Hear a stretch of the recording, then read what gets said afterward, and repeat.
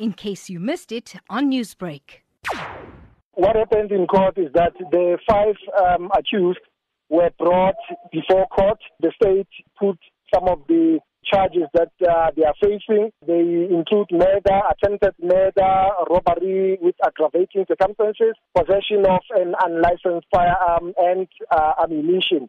So what is happening now is that the matter has been postponed for the charge sheet to be finalized, which will then be presented to the accused when the court reconvenes on the 27th of November here at Boksburg Magistrates Court.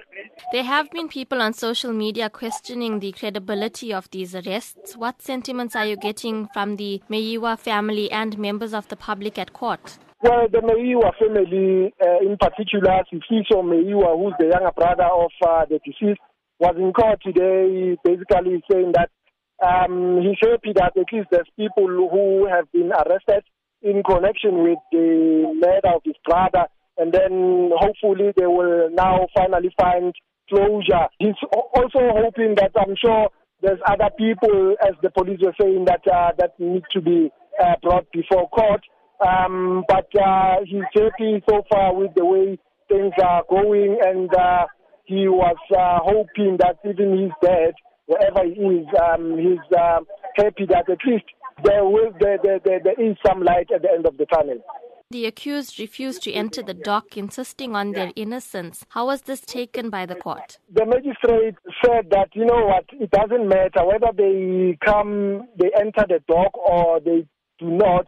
That doesn't matter because even the record of the court will show that they were asked to enter the dock and then they refused. So he was visibly angry that they were not following the normal court processes. The accused were saying that they don't know why they've been brought before court, because one of them was saying, no, I did not kill Senzo Meyiwa, and they were disputing the comments yesterday by the police ministry that they were arrested on that day. They were saying that, no, they've been languishing in prison all along. So it's not true that they were arrested yesterday. They claim that they're not aware of why they've been brought to court, hence they did not want to enter the dock.